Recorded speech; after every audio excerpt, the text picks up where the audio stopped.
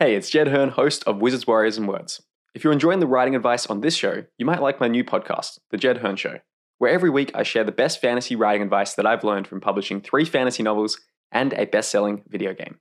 There's over 12 episodes that you can listen to right away, including my top 10 fantasy books of all time, how to make fantasy names that don't suck, 2 rules that make writing effortless, and my complete summaries of Brandon Sanderson's and Neil Gaiman's writing classes, and much more. Check it out by searching for The Jed Hearn Show in your podcast app. There's never been a faster or easier way to start your weight loss journey than with PlushCare. PlushCare accepts most insurance plans and gives you online access to board-certified physicians who can prescribe FDA-approved weight loss medications like Wegovy and Zepbound for those who qualify. Take charge of your health and speak with a board-certified physician about a weight loss plan that's right for you. Get started today at plushcare.com/weight loss. That's plushcare.com/weight loss. plushcare.com/weight loss. Millions of people have lost weight with personalized plans from Noom. Like Evan, who can't stand salads and still lost 50 pounds. Salads generally for most people are the easy button, right? For me, that wasn't an option. I never really was a salad guy. That's just not who I am. But Noom worked for me. Get your personalized plan today at Noom.com. Real Noom user compensated to provide their story. In 4 weeks, the typical Noom user can expect to lose 1 to 2 pounds per week. Individual results may vary.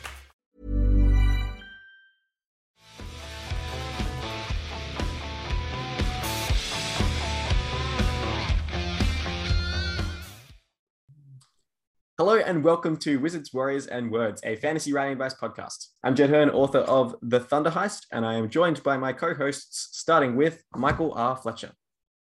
Greetings. I am Michael R. Fletcher, author of the Obsidian Path series. Woo! And Rob J. Hayes. Hello, I'm Rob J. Hayes, author of the Mortal Technique books.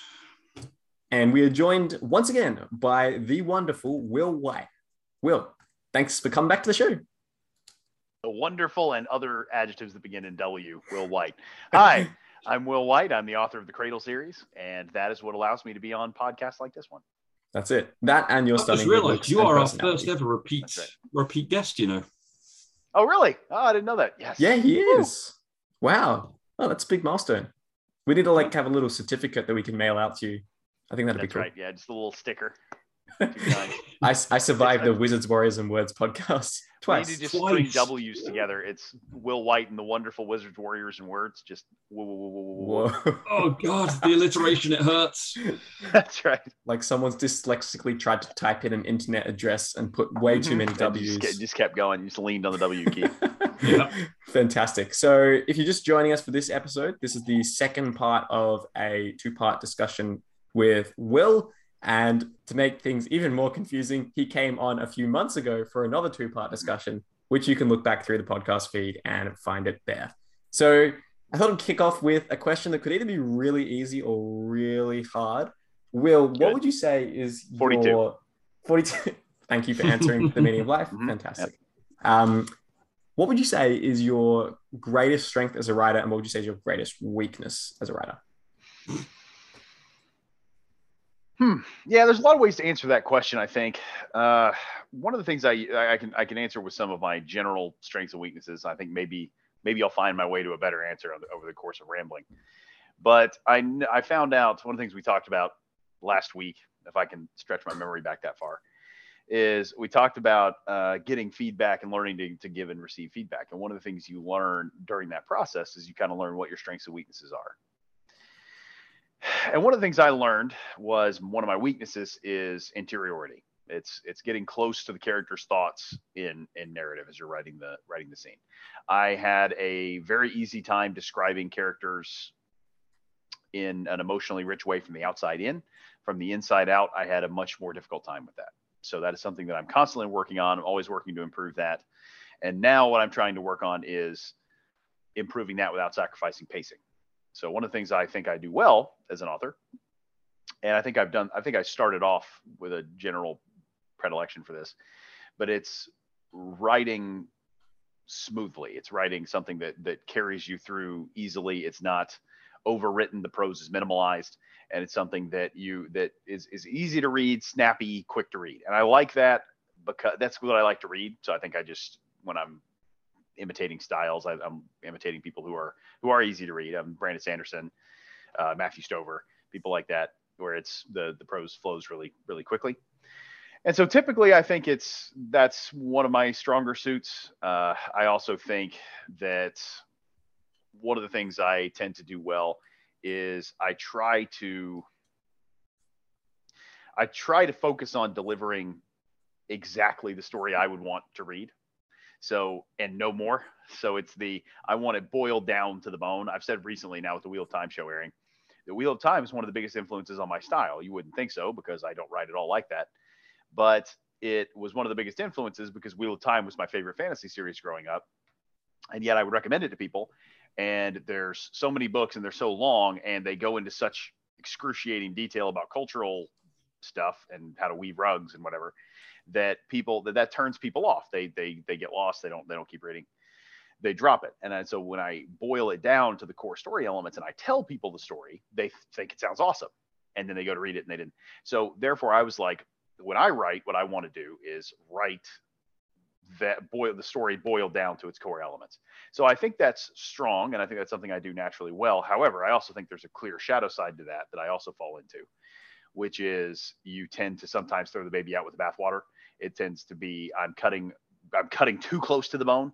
There's definitely some more stuff that what I see as necessary, I can later go back in and go, there were some other things that would have been necessary to make this emotional impact stronger. So I lose sight of that sometimes. And I think that's both a strength and a weakness. Yeah, fair enough. Good response.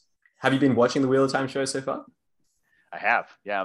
I watched episode 5 last night, which because it has multiple people working on it, I can criticize it. I did not like episode 5 at all. Really didn't. No spoilers, please. Haven't seen episode 5 yet. Okay. Well, I'm gonna spoil this very minor point for you so that you will be prepared for it, as I was not. There is an extensive storyline with a random warder who's not in the books, and we get to see his whole backstory and whatever. And it's every time you think it's not going to be a scene with him, it is, and they keep cutting back to him, and he doesn't matter at all. And I have no clue why we keep doing it. It's a complete waste of time. So I think that was a poor decision. I think whoever decided what scenes should be in last night's episode did not do as well as they should have done. I think they made a mistake. But will he actually be a character who is important in the show? Because if there's one thing that the adaptations like Game of Thrones taught us, it's that you can always find time for prostitutes. No, wait. I would be very surprised. Stand. I would be very surprised if he was a major character going forward from this episode. Okay. So yeah, did not like episode 5. However, the rest of the series I've been on board for. There was some other stuff that happened in episode 5. The part that actually did focus on the main characters was good. I liked it. I liked a lot of whoever's playing Eamon Valda. I don't know the actor's name off the top of my head, but is just absolutely killing it. And so I'm enjoying it. I'm enjoying the books. It's actually feeling like I'm enjoying the movie, the show. It's feeling like the books is what I meant to say. Cool. Yeah, because I've didn't think much of the first episode personally because I thought the pacing was a bit difficult, which is understandable. Agreed. There's a lot to go across. But then episodes 2 through to 4 have just been amazing. So yeah, I've been really enjoying it. I agree. I've only read the first Wheel of Time book as well. So yeah, it's kind of nice. Well, you're still right there. You still know what happens. So yes, that's true. In the future episodes, do they keep using the thing, which frankly, I think they've done once or twice in every episode so far, where the main characters run somewhere and then the bad guys chasing them stop for some reason? They've done it twice with Trollocs in 2 episodes, twice with Trollocs and once with the wolves. I'm like, really? Twice in one episode. Like, how many times are you going to use this one trope? Like the wolves in the first couple episodes. I thought the first episode was definitely the weakest until last night, and then now it's in contention. But the reason I thought that is because really it doesn't like get going until episode 2, and then in episode 2 that happens twice. I don't think it happens again. I don't recall that. But at the very least, one of them was like from a magical cursed city. I was like, all right, that one kind of makes sense. Like the curse, right? I can only get away with it once, but like 3 times is too much. Yeah, but they stopped like 100 foot back from the city walls. That's like that's not like, oh, we don't want to go in the city. That's, oh God, we can see the city. Oh no. True. That is a fair point. I will say, Mike, with the wolves, it should make sense later. So can discount that. Yeah. How do you think Cradle would go if it was adapted? Will, do you reckon it'd be pretty? I don't know. Yeah, go More ahead. importantly, would you prefer Cradle to be adapted into live action or anime? So anime, almost entirely. I don't. So for one thing, that's just me anyway. I just prefer.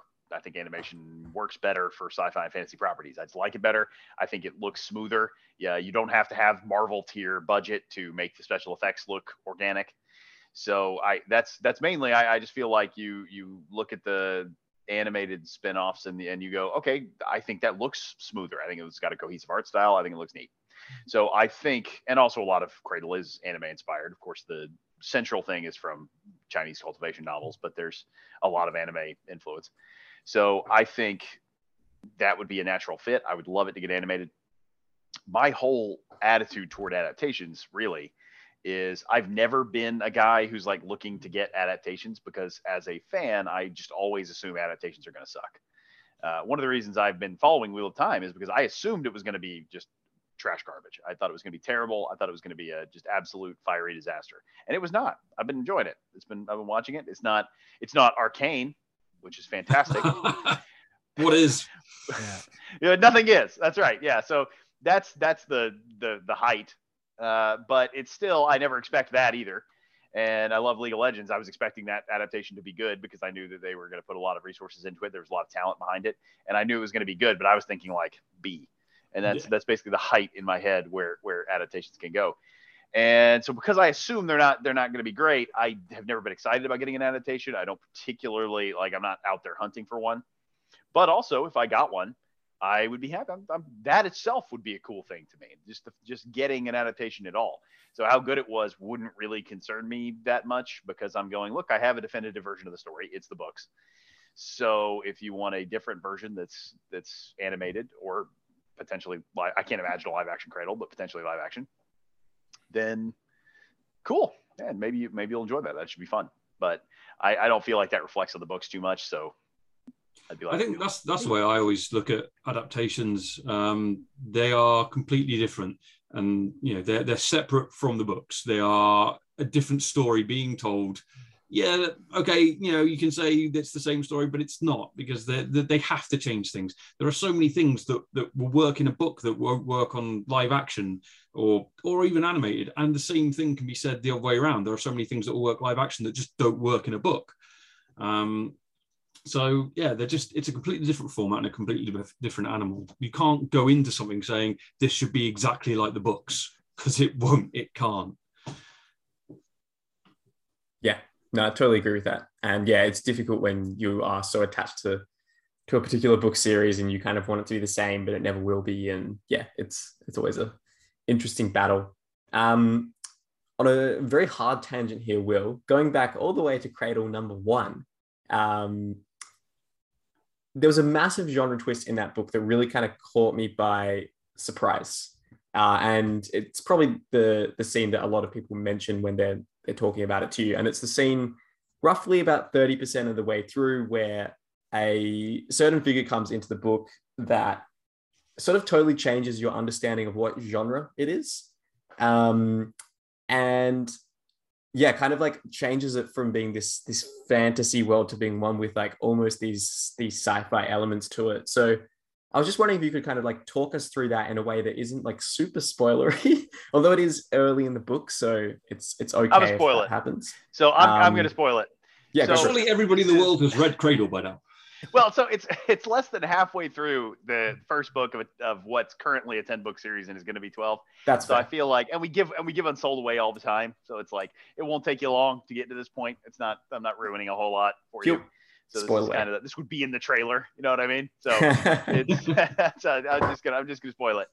But roughly a little earlier than halfway through the first book in the Cradle series, Unsold, what is effectively an interdimensional space angel comes down and kind of reverses time, right? So you go, oh crap, the scale here is a lot larger than I thought. So when I was developing Cradle, one of the things that they do in the genre that influences this, the Chinese cultivation cereals that inspired this, Which I say that's the most obvious direct parallel, but there's a lot of Korean and Japanese fiction that inspired it as well. But it's this sort of cultivation genre. They often have higher realms of existence with gods. You have these Taoist immortal kind of mythology behind it. And so you have the god realm or whatever that is above them. And so I knew going into this, I was like, okay, so that's part of this. Is the whole objective of advancement or cultivation is to improve yourself and reach this higher realm of existence. So therefore, I have to have a higher realm of existence that they're headed toward. And I wanted to show that early. So I intentionally arranged it in the first book so that you think you're down on the ground watching this dude come up, and then all of a sudden we ramp everything up to 11, right? And then we jump up at a effectively a sci-fi, science fantasy, interdimensional sort of like, wow, big thing. And then we pull it back down now. And then that experience that the main character has, having seen things from that perspective, mirrors now what the reader has, which is like, well, wait a second, these small conflicts don't matter to me anymore. And that's how the character is now thinking too. His thought process is fundamentally changed. So I structured it that way for that reason, so that your experience as a reader sort of mirrors what Lyndon has. Is I wanted this to be a big thing that then motivates him going forward. His entire perspective on reality has changed. And I want you to kind of understand that as a reader. Now, I had developed the Abaddon and this whole higher level society for a different series, for an on its own series. So I had that kind of fully developed already. So that's kind of how I pulled it in. And I also wish, even though Suriel kind of did this, she showed Lyndon all the most powerful people in the world, or some of them. I wish I had made that clearer. So one of the things a piece of advice that people, when you're writing progression fantasy, so something where the main character is intentionally setting out to get stronger, and that's their objective. Show the height of the magic system first, early. So early you show where you're headed, so that you get a sense for this is the cap. Well, the problem is the cap I showed was way too high. This isn't like the cap of the magic system Lyndon's actually working with on Cradle. This is the cap of the magic system 2 levels above that. So it's incomprehensible to the characters and to the reader.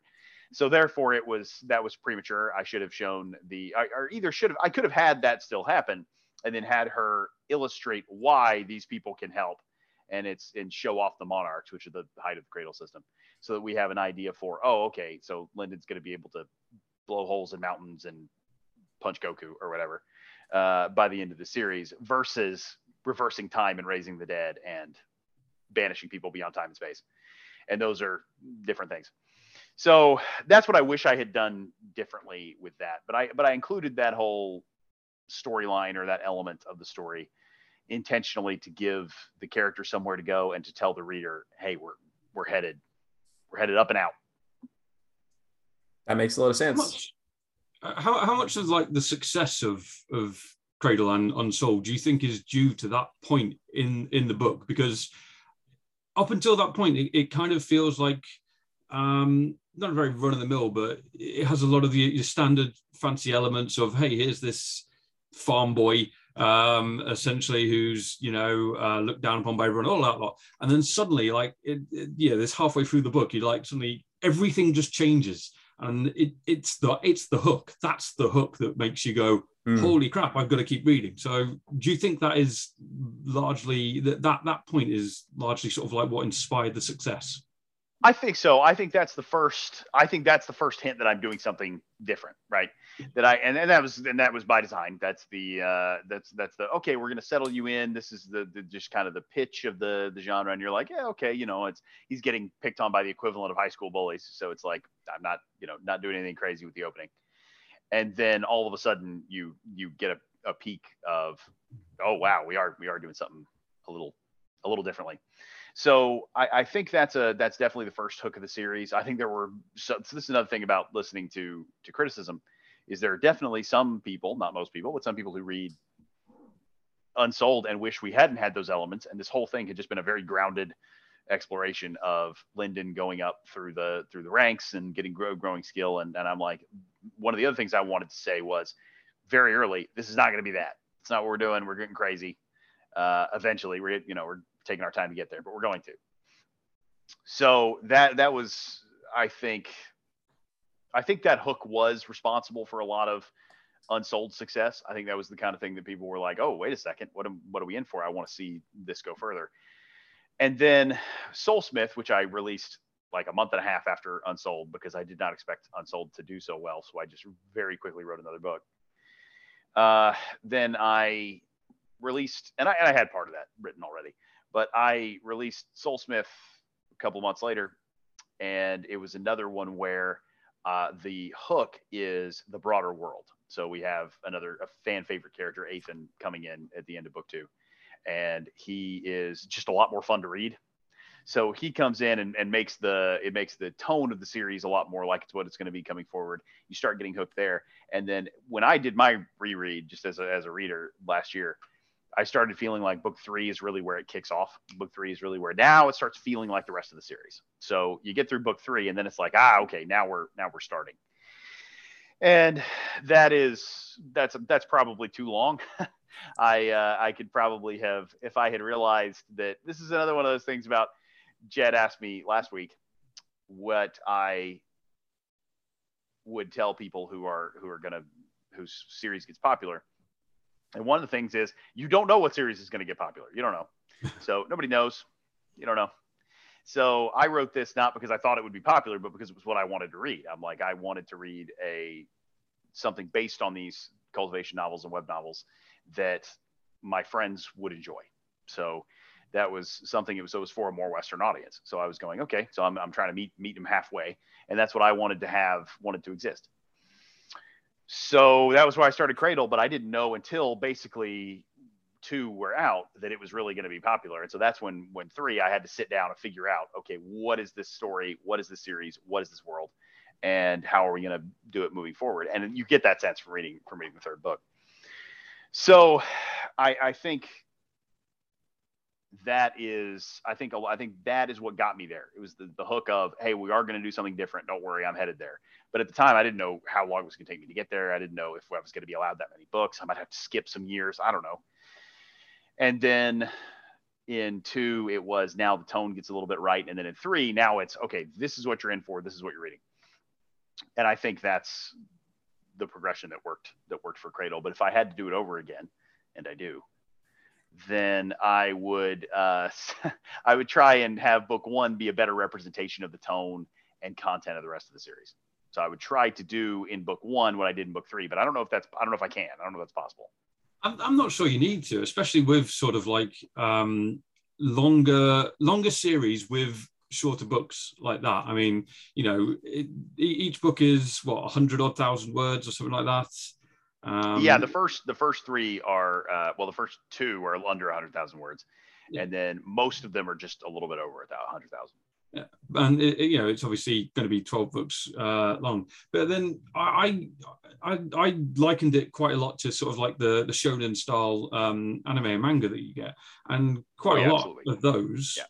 Mm-hmm. They don't hit their real stride or the real tone of the show until a fair distance in. I mean, I've been rewatching sort of like Naruto recently, and it starts off as this very sort of like happy, chirpy, anime about a dysfunctional kid basically, and somewhere on the line it starts getting a bit dark, and you start seeing more of like the character interactions, and it's a good sort of 60 odd episodes before it really starts to settle into where it's going to be going.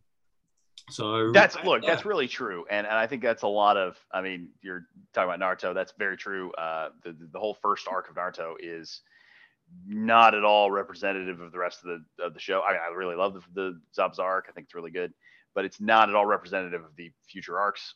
But one of the things I like about Naruto is from the very beginning, at least up to what they call Naruto, and then the anime starts calling Shippuden. So before the time skip, everything they do and every arc they do, all the characters have a personal stake in it. They have something that is really they're going to get out. They have their own goals. They have their own emotional connection to it. They have their own personal stakes, and there's a real chance that it could go very wrong.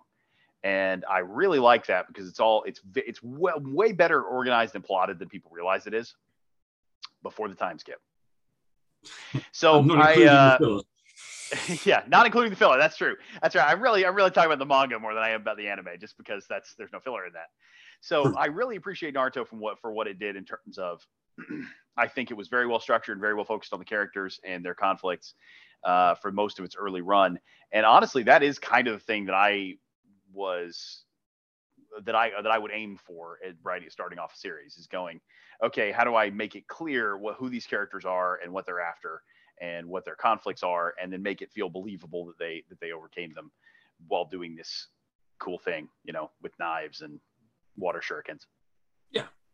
Aside from that tip, which I think is a good one to make sure you're kind of clear on the tone and the overall goals of your character before you start the series.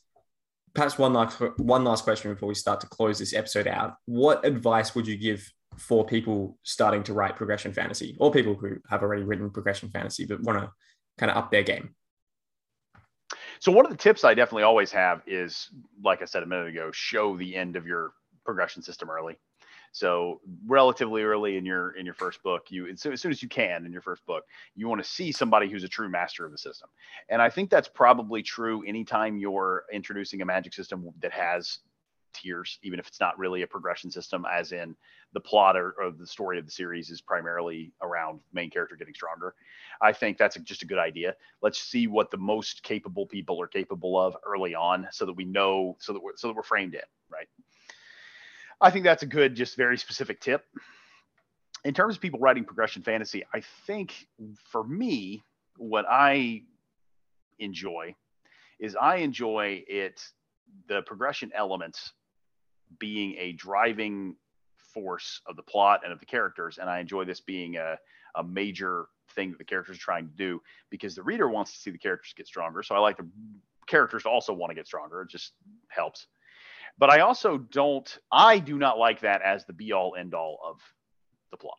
So I know a lot of there are fantasy series, progression fantasy series out there. There are a lot of web novels out there where that's all that it is. That's all you're reading. They're not trying to do anything else. They're just trying to level up.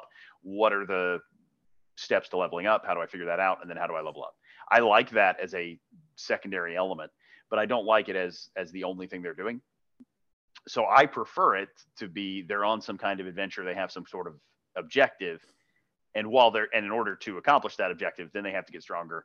And along the way, there's other things they're trying to accomplish. So they're trying to get revenge. They're trying to survive a duel. They're trying to establish a city. They're trying to do whatever. They're trying to explore a place. I just prefer it if they have some goals that are in addition to that. So I think that that's important. But the main thing I would say to people is you want to write it so that it's engaging the whole time. Don't bore your reader. Just try to make it so that it is every time they are setting out to do something, there are stakes for it, and there's a reason for the character to be doing that. And for the love of God, give your main character a personality. One determined is a personality trait, but it's just one.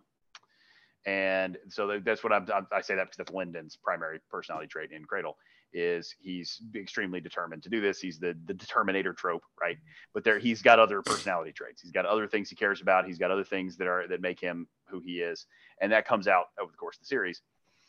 And I think that a lot of people, when they're writing anything, including progression fantasy, they give the character one defining characteristic and then they don't do any more.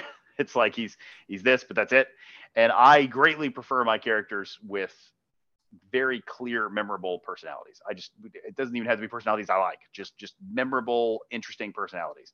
And I think that's very important, especially in progression fantasy that can tend to drift toward just a mechanical, this is how you level up. And this is how I figured out how to level up. And then I leveled up. And this is what leveling up was like. And then I used the level up to do this.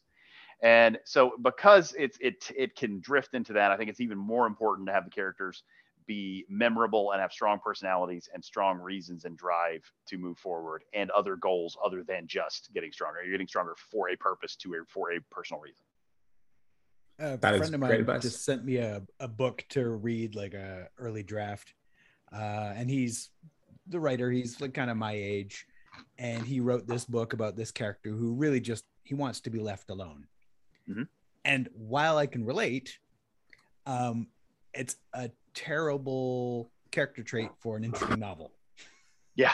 That I would like to be left alone is not really a motivation. So I kind of had to, slaughter his book and be like, this cannot be his motivation. He can at start, that can be like part of his character. One of his traits is like, he doesn't want to do this, but now you have to like put shit in front of him and he has to, and it can't be, you can't spend the entire book trying to get out of being in the book. Characters tried that. Develop.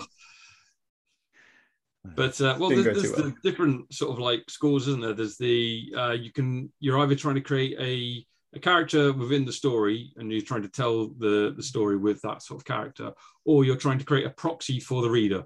And if you're trying to create a proxy for the reader, sure, you don't need to give them much of a personality, because I mean, but that's like when you play a computer game and you create you as the main character, you're a proxy that's within that world.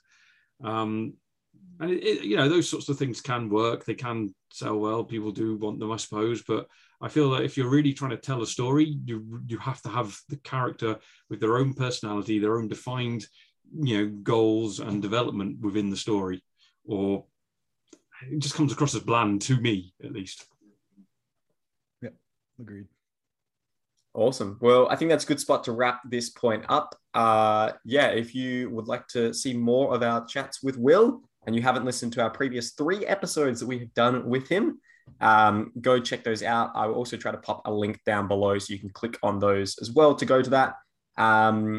Otherwise, feel free, if you have watched all those previous episodes with Will, feel free to go ahead and share this. If you have a friend who is also a Will White fan, do you have a name for your fan base? Oh, I don't. They might have a name for themselves that I'm not aware of. Okay. I don't. The Whiteys. I don't know. The Whiteys. Yeah, sounds like, I don't know. This tends to. The fact that my last name is White tends to make that pretty awkward. So they would have to. They would have to figure something else out. Yeah. Okay. Well, there's something to put to the brain's trust, I reckon. Try to get get a fan base name there. So thank you so much for coming on, Will. I really enjoyed this chat with you. I thought I learned a lot last time we talked, but this has been even more. I've written a ton of notes down here. So my game last time. Yeah. No, thanks for having me, guys. Yeah. Right. This is why Jed keeps inviting you on, just to mine you for information. Pretty much, basically what I do with all our guests. That or to catch me confessing to crimes. That too. That was off air, but so it wasn't recorded. Now you're on air, and it has been recorded. Oh, so. No! See, you referenced it. I could have been saying anything. Exactly. Now they know that you all heard me confess to that terrible crime. That's it. So Will, for people who haven't read any of your books, where would you say is the best place for them to start? Probably, I won't put words in your mouth. Where would you say? Oh, I would say Unsold, one of the Cradle series. Yeah, it's definitely where I'd direct anybody. Yeah, it's great. I read it, loved it, and it's got me excited for the rest of the series as well. So thanks so much for coming on, Will. Thank you everybody for listening or watching. Quick shout out to our recent Patreon. Nisha, thank you for signing up. If you want to help support the show, head to patreon.com/Wizards Warriors Words.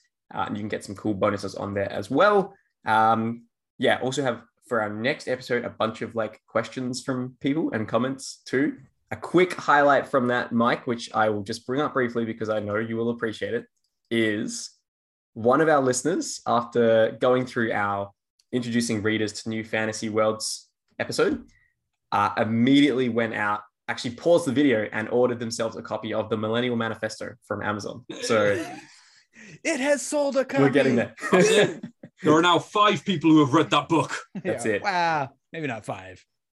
Probably a few more than 5. I was counting you in there as well. Oh yeah. Wow. That's it. That's step out of genre and you get the kick. You get kicked. But then later it becomes cult kit. So, what can you do about it? Anyway, thank you everybody for listening or watching, and we will see you next week. Bye, everybody. Bye. Ciao. Mom deserves the best, and there's no better place to shop for Mother's Day than Whole Foods Market. They're your destination for unbeatable savings, from premium gifts to show-stopping flowers and irresistible desserts. Start by saving 33% with Prime on all body care and candles. Then get a 15-stem bunch of tulips for just $9.99 each with Prime. Round out Mom's menu with festive rosé, irresistible berry chantilly cake, and more special treats. Come celebrate Mother's Day at Whole Foods Market. Market. Hey, it's Danny Pellegrino from Everything Iconic. Ready to upgrade your style game without blowing your budget? Check out Quince. They've got all the good stuff, shirts and polos, activewear, and fine leather goods, all at 50 to 80% less than other high-end brands. And the best part? They're all about safe, ethical, and responsible manufacturing. Get that luxury vibe without the luxury price tag. Hit up quince.com/upgrade for free shipping and 365-day returns on your next order. That's quince.com/upgrade. Hi, I'm Daniel, founder of Pretty Litter. Did you know cats tend to hide symptoms of sickness and pain? I learned this the hard way after losing my cat, Gingy. So I created Pretty Litter, a health monitoring litter that helps detect early signs of illness by changing colors, saving you money and potentially your cat's life. Pretty Litter is veterinarian developed, and it's the easiest way to keep tabs on your fur baby's health right at home. Go to prettylitter.com and use code ACAST for 20% off your first order and a free cat toy. Terms and conditions apply. See site for details.